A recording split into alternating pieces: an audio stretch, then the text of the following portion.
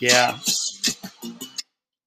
Yeah, this is the Man on Second podcast. Welcome. We are part of the Coach and Kernan podcast network.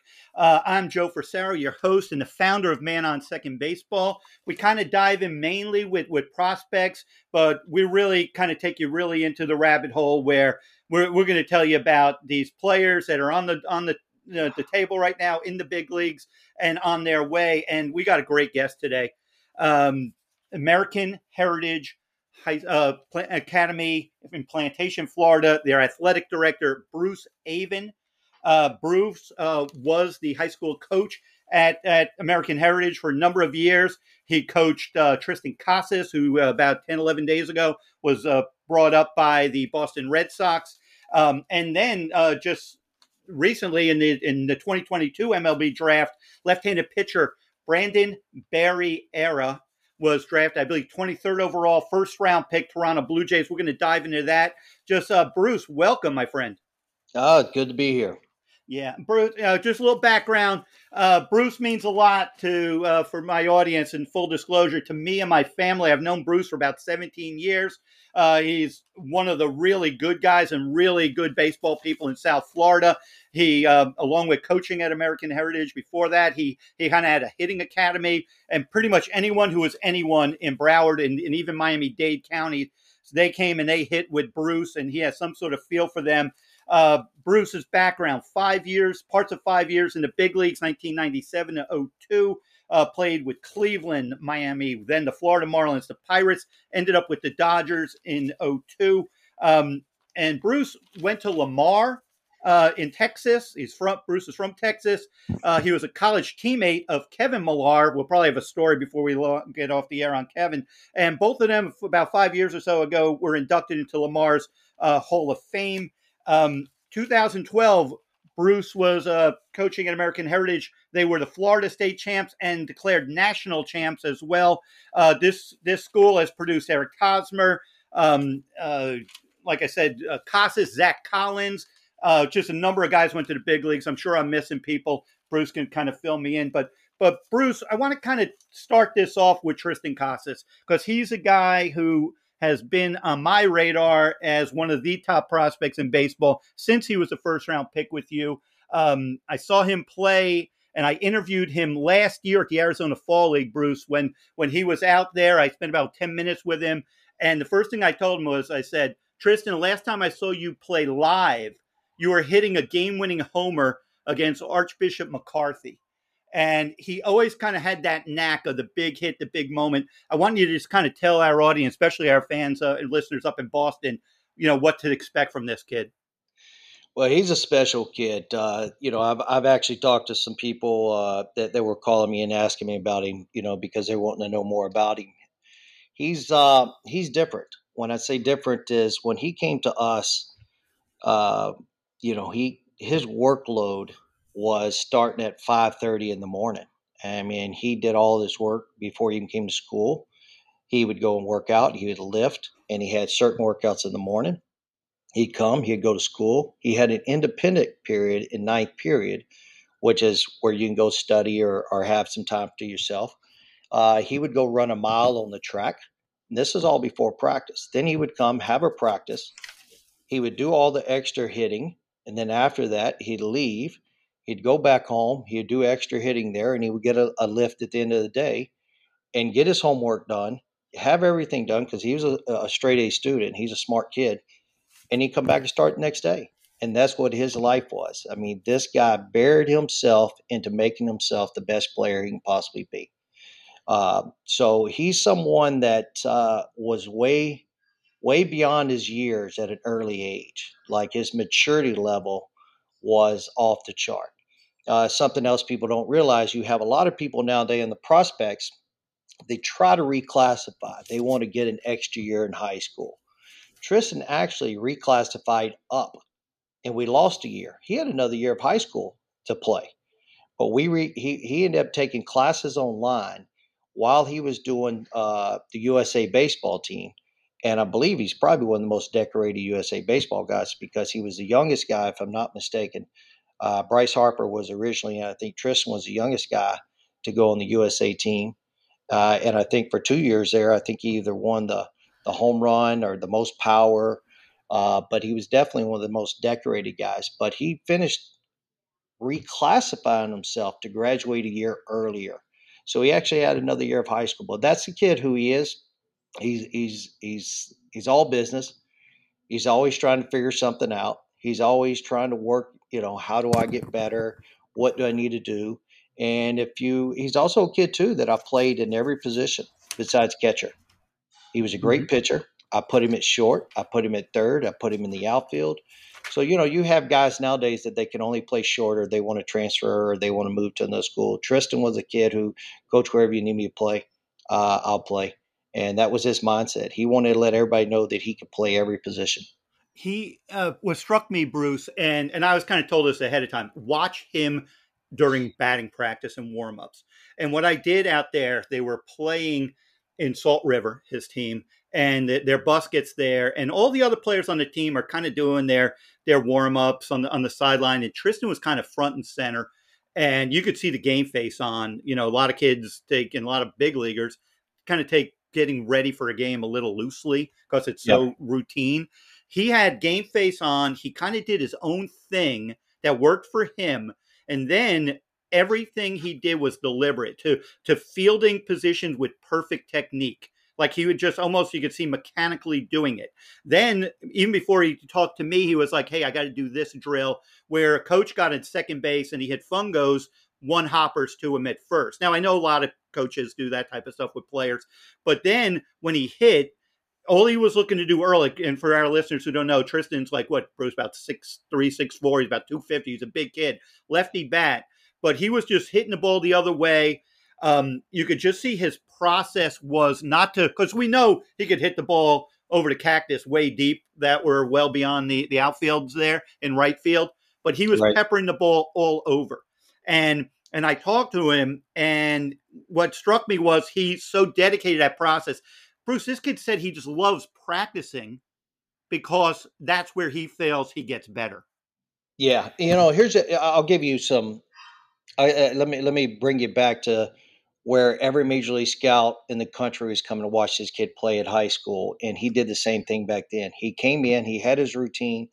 Nobody got in his way. He didn't care if there was 10 scouts, 40 scouts. He came and did his work every day and prepared. And he came to me one day. He said, Coach, can I talk to you? And Tristan's not one who wants to talk to you very much. He wants to figure things out.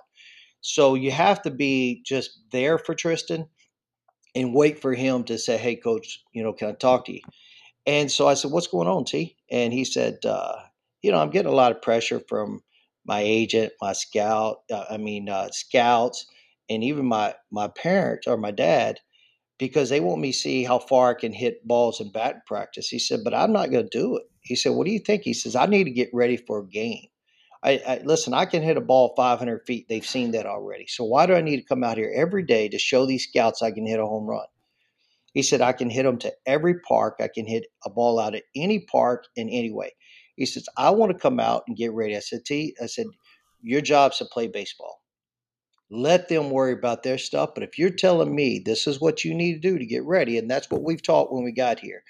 You show up at American Heritage, you're learning to bunt, hit the ball, move around, line drives. We're not interested in see how far you can take BP. And Tristan just refused to buy into what everybody else was doing. Some of the tricks that these guys do is they'll use machine balls during batting practice, and some of the scouts know, some scouts don't, because those balls fly more. So they can get out there, and all of a sudden they throw BP to those particular guys, and the ball goes an extra 5, 10 yards or 20 feet or whatever it may be. And Tristan just wasn't that guy. He's like, I'm a baseball guy. Here's what I want to do. Here's how I want to get ready. And that's what he did. Now, I will tell you, and nobody talks about this story, it kind of popped up the other night on TV where they were saying that we put a 60-foot net behind right field because we have homes back there. We have a couple of houses that are behind our outfield. And they said we did it. And the truth of that is we did not. And the reason why we didn't do it is because a 60-foot net wouldn't help. So we were actually going to put a 60-foot net behind wherever Tristan hit. So what we had to do, and nobody knows this, is I had to get on the phone every day and let the people know that we're in the house, that Tristan Casas was hitting. So move your cars, put them in the garage, and if you're walking your dog, you need to leave now because a ball may hit you when you're traveling. That's a true story, and I love Tristan, but boy, when he graduated, I was like, oh, thank you, because he brought so much more with him. But he wasn't that guy.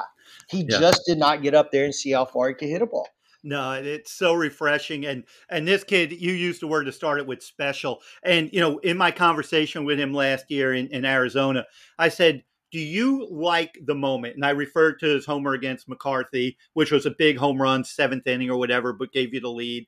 And he said, I feel my preparation puts me in position where I want to be the player to take the big at bat. I want the game on the line on my shoulders. But he didn't say it in a bragging way like, hey, man, look at me. I'm going to put me up with 2 outs, bases loaded. He said because of my preparation. I never heard, and I've covered baseball for 20 years and sports for almost 40, any athlete say that. Right. And that's who he is. I mean, we install a lot of good, traits for hitters and position players and how to prepare. But Tristan has always held himself to a higher level, to a level that's he's so in depth and so in tune to what he's doing. He'll figure everything out. It's just a matter of time. So if you see him slumping, that's all right. He'll figure it out. He'll go through it. He'll analyze it. Some of his strengths also become some of his weaknesses. He came up to me one day. I saw him change his stance. I said, hey, what you doing? Well, he said, Coach, here's what I've noticed. He said, he's a guy who studies the game. He said, I started studying all the great hitters, and this percentage here had a wider stance than where I was at.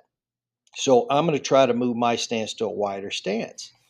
And so he's worked on that, and then he's narrowed it up and realized he's going to find where he's going to be. But Tristan's that kid who's constantly studying the game. He's trying to learn more about himself, but also more about other people. How did they succeed? How did they get their numbers? And I think that people don't realize that, because if you watch Tristan, I went out to Tampa and we saw his first game, and it was like he was at high school.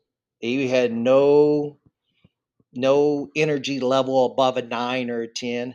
I think my first game I was in Anaheim, and I think I was swinging the bat before the pitcher threw the ball. That's how I was so amped up. Yeah. This guy had a pulse of a normal heart rate, and that's just who he is. That's why the moment doesn't scare him. He enjoys the moment, and he wants the moment. But like you're saying, he's not that kid who's going to go out and say these things, but that's what he believes.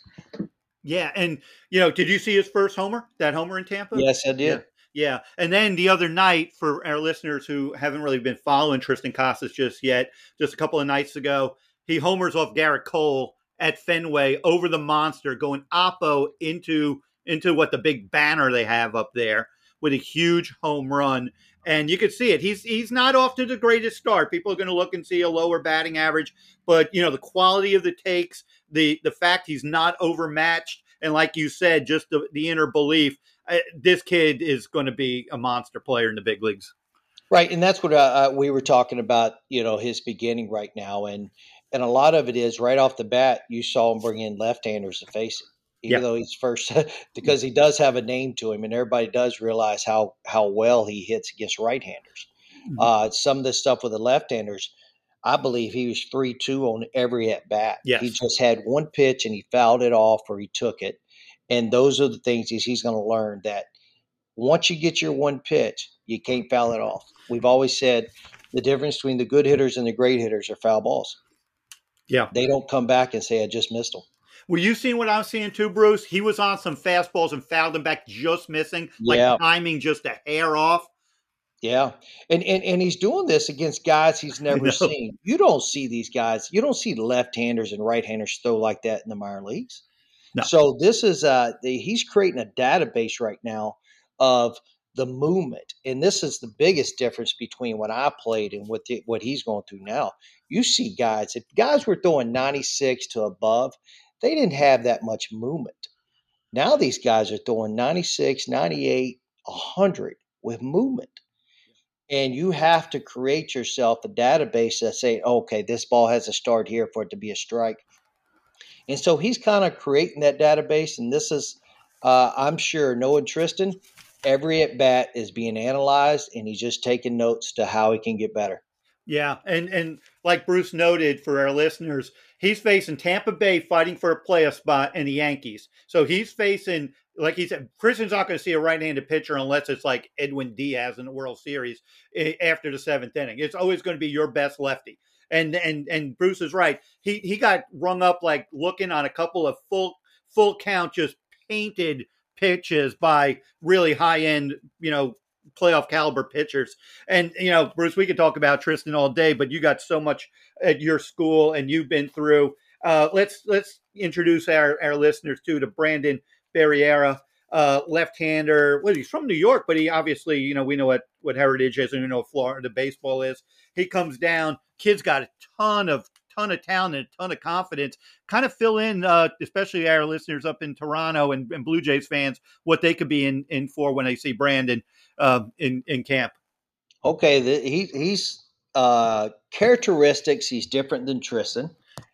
He's very flamboyant. He's gonna have the chains on. He's gonna, he wants to strike you out. He would constantly say, "Coach, I want to embarrass him. I want to go out there and I want to hammer. I want to let him know I'm better than them." He has that, I wouldn't say arrogance, but slightly confident belief in himself. He has 4 pitches that are big league material. The velocity, he sits somewhere around 93 to 94, but he's touched 99, so he's a kid that when he came to us, he, on a windy day, we had to hold on to him because he was not very big. He didn't have much weight. And for the last 2 years, we really have focused more of just putting him in the weight room and putting muscle on him, making sure he's lifting every single day. And he got so much stronger in like a year and a half, 2 years. And the velocity went from, sitting, lower to now sitting higher. And the max velocity, which is effortless. He is just loose on throwing a baseball. And like I said, he has so much more above him because you only get better when you start facing kids that can hit your fastballs, that can hit stuff. So it was always fun watching Brandon. If you're calling a game, sometimes you just felt like you're playing a video game. Slider at the back leg, overhand curveball, changeup. And there's a lot of pitches that he didn't use in high school because they weren't necessary. If you're throwing fastballs by people, then why are you throwing changeups to give high school kids a chance to hit you? Yeah. So he has so much more that he's going to bring now that he's facing or he's going to face better pitchers. His arsenal is so much deeper than what anybody has seen. We've had to talk to scouts and show them that, all of his pitches, and they're like, man, that's a plus changeup. That's a plus curveball. And he just didn't have to use more than 2 pitches when he pitched in high school. Yeah, and that's an interesting point. And let's kind of magnify for our listeners who are not part of South Florida, because the one advantage we do have here, Bruce, and you well know, there's a ton of talent. And you got like IMG coming here, or you go there, so you're facing the Elijah Greens, the Right. best, the best of the best. So just kind of give an indication to our listeners just the quality of a player, and even that doesn't challenge a first rounder like Brandon. Right. Well, I mean, you had I think Sal Stewart last year, and Yeah. he's one. Yeah, he's one of the top hitters around. And him and Brandon had a great duel. I mean, I think Brandon got him 2 out of 3 times, and one pitch got outside, and Sal was able to hit a ball down the right field line for a hit. but Brandon actually missed that spot. Brandon set inside on Sal, and he was able to get in on him. But Sal's being a great hitter. The more that Sal sees guys like Brandon, the more he's going to be able to turn on those pitches as he gets older and starts to see them. Uh, so it was exciting. The Elijah Green. I mean, for the last 2 years, it was we had to drive up to go face Elijah Green just so Brandon Barriera and Elijah Green can go at it. Yeah, And that's and so people don't know. Elijah Green was what the fifth overall pick by Washington. Sal Stewart, first or second rounder, or the second yeah, first rounder for the Cincinnati Reds. And these are the caliber of players that are down here. And Bruce, just before we move on, a little bit more about you. A year ago, Calvary Christian had Andy Painter. Andrew Painter is completely crushing it, pitching with the in the Phillies system, and his kid's in Double A at I think 19 years old. What can you tell our listeners about Andrew Painter? he's real. He's Yeah, real. You start seeing these kids earlier. Like some kids develop, and like we knew that certain guys were going to be great, and we just we had to watch them. Well, Andy Painter, I saw him when he was in eighth grade, and you're like, oh my god, the kid's going to be unbelievable. He was dominating at that age, and then you started seeing him, and we'd have to face him, and you're like, oh my god, the kid's like I don't know 6'6", 6'7". He's huge, and again he's just not a thrower. Even though he's 96, 97, he he touched has command. 101. Oh, He's is he up there now? he's Okay. touched 101 this year. Okay. Well, he was 97 in high school. So now a year later, he's at 101. And he was just unhittable then.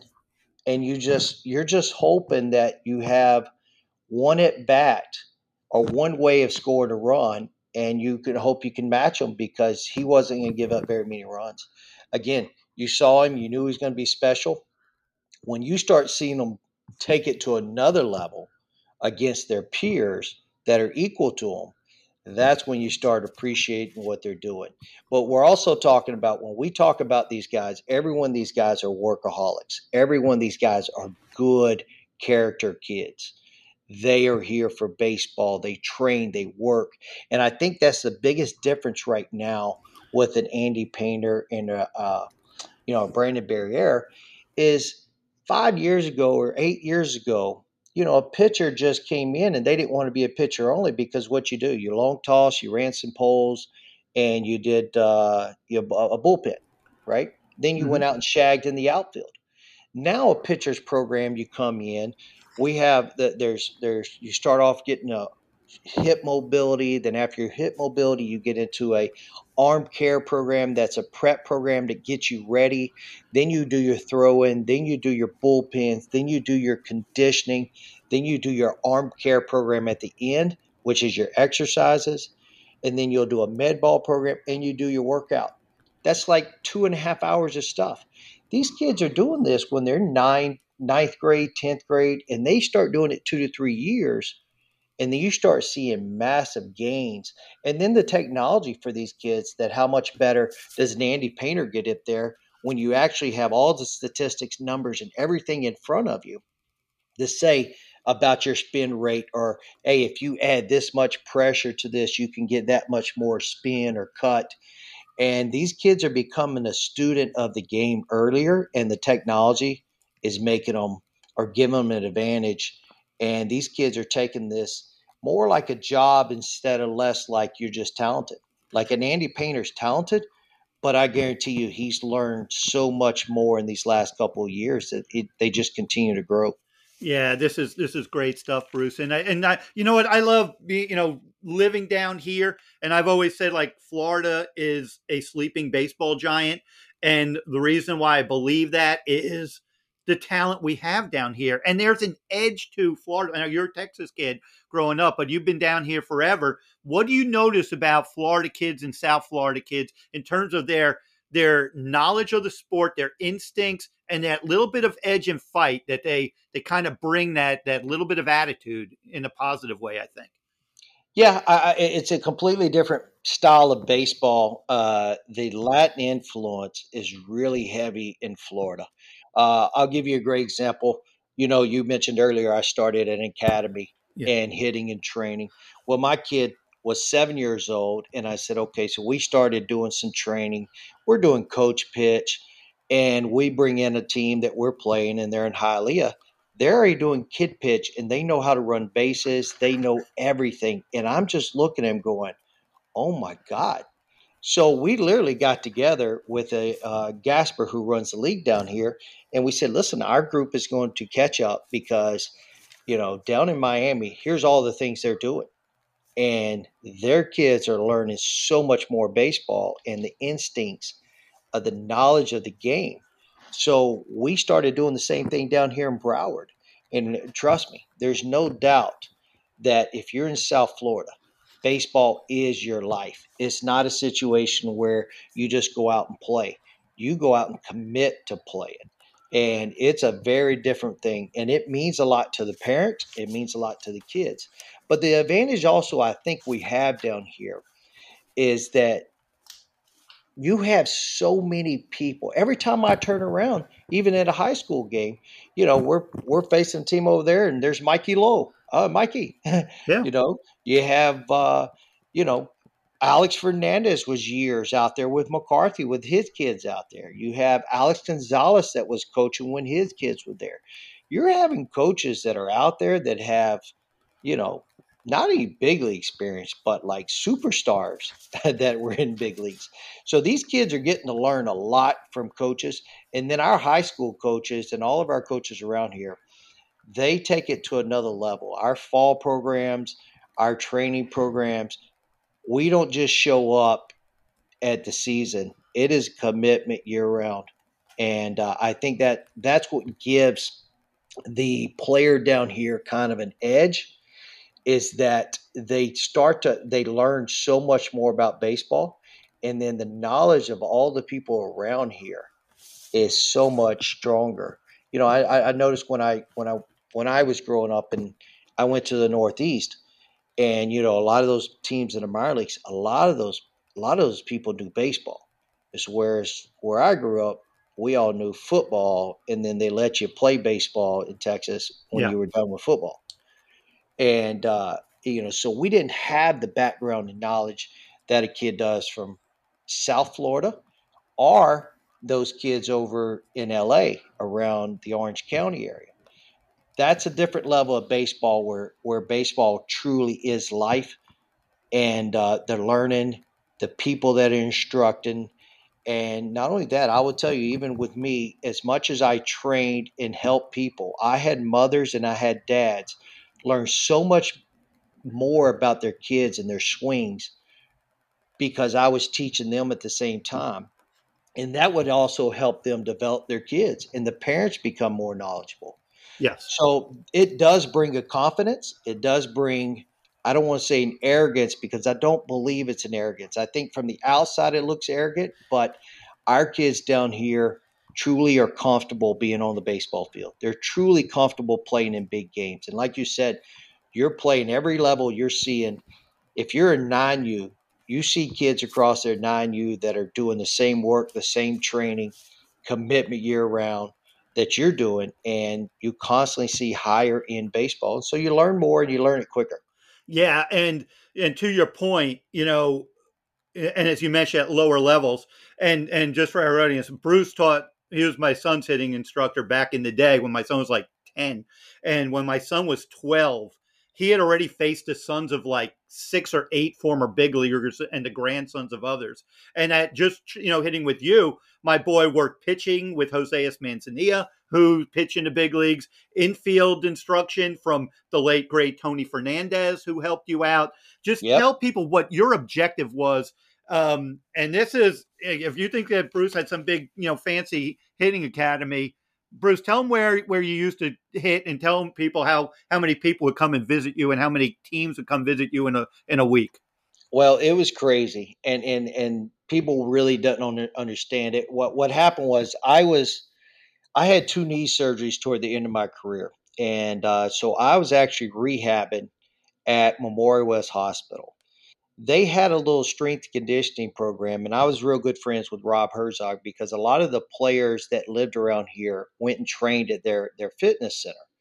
And so we became friends with the manager. And so I was doing my rehab there also because there's a rehab facility tied in.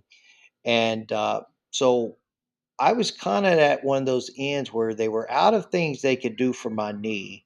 So either I could get into coaching or I could do other things. And I told Rob, I said, listen, I have about three or four at that particular time. I said I had about three or four opportunities to get into coaching in pro ball. And I told him, I said, that's not what I want to do right now. I really would prefer to be home with my kid. I said, I have a background in exercise science. So it's kinesiology. So I said, I have strength and conditioning. So he and I got together and we said, let's put something together because it was based off of Dr. Andrews and then time you have a surgery and after your surgery, you need to get ready to play. And even though that you went to physical therapy, that don't mean you're ready to play. So we created a sport called Return to Sport plus throwing programs. Well, so that's how we tied in with the hospital. So you would go to wherever doctor you would have, and then you would go to physical therapy. And then from physical therapy, you could come out to our place and take some swings, and we can get you ready to go back and play. So it was a return to sport plus injury, and plus with me having some shoulder problems, elbow problems, and having a background of rehab, I did a lot of the throwing programs with people. So Omar Dahl was one of the guys that came in immediately, and so he immediately jumped all in, and then we had all kinds of guys that came in. It was from physical therapy. We had the Mets sending people. Everybody from Florida would come down there, and they would train from Kotsay to AJ Burnett, and so we did all those trainings right there. And then what happened was we were like, okay, let's also open this up to training young kids. And my initial thought was I wasn't exactly ready to deal with a bunch of high school kids or college kids. I wanted to work with younger kids and kind of give them that same opportunity I got. I was blessed with talent, and my talent got me past a lot. So I was able to jump up and get to certain levels, but I didn't have a whole lot of knowledge. I just was blessed with a lot of talent. I didn't start learning more about baseball until I got to college, and then I just started taking in and absorbing everything. And so for me, I was a 30th round draft choice, $1,000, and within 3 years, I made it to the big leagues. And I told people, you can get it. You got to work. You got to have some knowledge. You got to dedicate yourself, and then you need to have some luck on your side also. So that was my plan, was to say I want to give to the kids knowledge earlier and impact kids on how to play the game and to do it right with respect and discipline, but also the knowledge to be able to give them the ability to help fix their own swing. I wanted everybody that came through my facility to have more knowledge when they left, not only about the game, but also there was times that I just had to go over, hey man, how you feeling? Hey man, you're too hard on yourself. You know, the expectations are here. So that was my whole game plan. And before you know it, I went from having a handful of people to within the first year, I think it took you a year to get into my facility. So if you were not in, it would take a year before a spot would open because once somebody got in, they weren't leaving. And that's how it was. It was that weekly thing, and then we had teams, and we would have. I mean, we're underneath a parking garage, a speed ramp in a parking garage, and we literally would have, I don't know, 16, 17 teams come in throughout the week. Major league players coming in during the day. Uh, it was just about as crazy as you can possibly be. And this was before anybody else had any hit facilities or training facilities. But it worked out with the hospital because, like I said, if somebody got hurt, we referred them to doctors. We got them back on throwing programs, and then we got them back to playing baseball. Yeah, Bruce had a who's who. Pretty much anyone from about 15-year period that was something in South Florida hit in those cages, which literally, like Bruce said, was in the parking garage. He had like three cages there. He had like like a wooden mound that pitchers would throw on, a little area to hit ground balls basically. and that was it. And everyone went there. Bruce, what are you seeing in swings of young kids? Obviously, we're in the launch era, but now we're going away from the shifts in a year. What are you seeing, and what are you preaching there? Well, I think we are kind of getting away from some of these kids on the launch area. A couple of years ago, when you started getting blast motion and you started getting some technology in kids' hands and instructors' hands, they started teaching too much mechanics and then not enough about baseball. I'll give you a great example. I had even with the younger Casas brother. Tristan has a younger brother, and so his brother came in and he had the blast motion at that particular time. We were in the inter squad, and so he tells me, he says, "Yeah, yeah. So what you do?" And I said, "Break it out. Let me see it." They got it on his phone. It's a little sensor on the bat. He gets up. He has three at bats in inner squad. So at the end of the scrimmage, I pulled him over and said, all right, show me what you learned from that. So maybe I could, maybe I could help train kids on these things." And so he showed me the first at bat, he got like all greens. So that means his swing had the right plane and he was on path and everything. The second one and the third one, I said, "Man, that's great. So you did great." And he goes, "Yeah." I said, "Okay, you were 0 for 3. You were late on 3 balls. You swung at 2 balls in the dirt and you fouled off 4 pitches. And you were," I said, "that in baseball essence, you had a horrible day. But you're telling me you had a great day because you got 3 green lights on your cell phone." I go, "We're missing the point." And I think what happened several years ago, we all started hammering so much on mechanics, we stopped saying, you got to have a plan, you got to see the ball, you got to get a good pitch, your timing has to be on there. There's a lot more than just mechanics. Mechanics are a part of it, but it's just a part of it. And I think right now, at least a lot of instructors around here are kind of going away from that, try to teach kids, an uppercut swing, because that's basically what it was. When you start dealing with a 9-year old and compared to a guy who can do a fine tune at a major league level, those are two different things. And I think what's happening is a lot of the younger kids are trying to do mature things in their bodies and their minds with mature enough. So right now we're starting to see more people start to get back to baseball on the lower levels. And it's a good thing. I'm going to tell you, I went through about 2 years where it was just absolutely frustrating to see kids just drop their barrel and try to pick it up, because you also got to have bat speed. You also got to have power.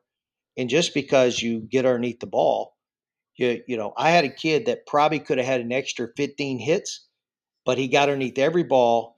But he was like 5'8", 140 pounds, and none of the balls fell in because he thought, "Hey, man, I need to get underneath all these baseballs."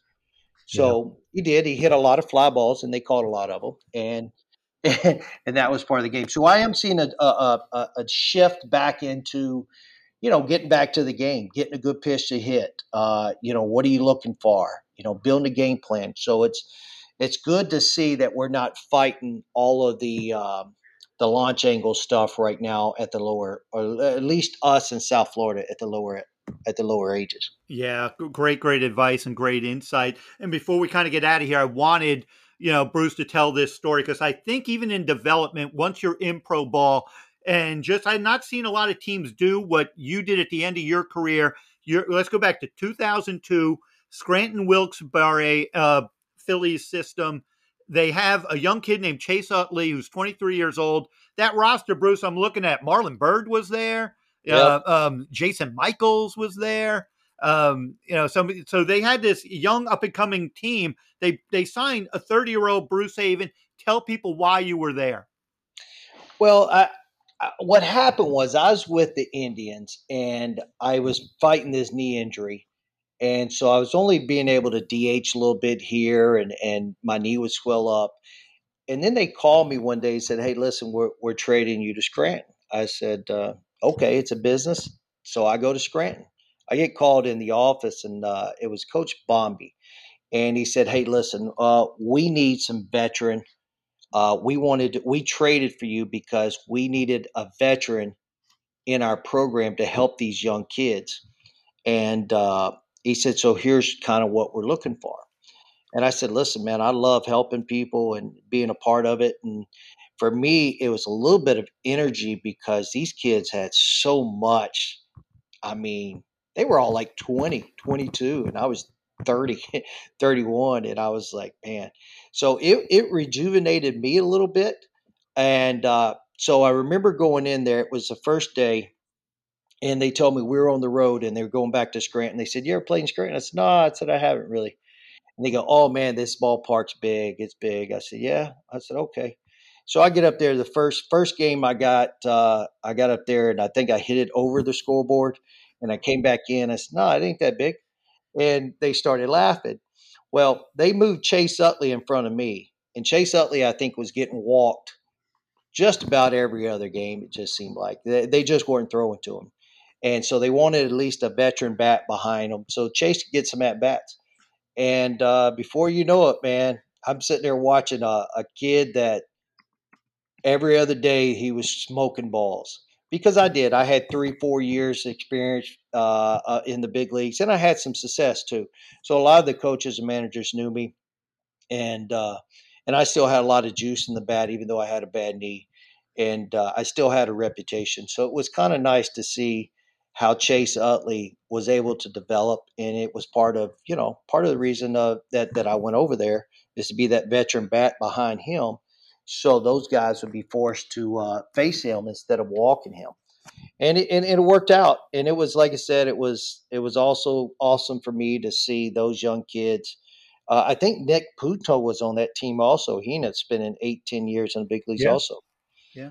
Johnny So it Estrada. was a Yeah, I lot got of that. energy. Yeah. Yeah. I think Johnny Estrada, Dave Hollins was that. Oh yeah, Yeah. So yep, it's like, but I wanted you to relay that story because I don't think that teams are doing that enough. I know there's limited number of players you could have in your minor leagues, but the example that you just gave is highly valuable to these organizations who may have really talented prospects who aren't necessarily seeing the caliber of pitches that they should be seeing, which hurts their minor league development because I think we're too wrapped up in minor league numbers.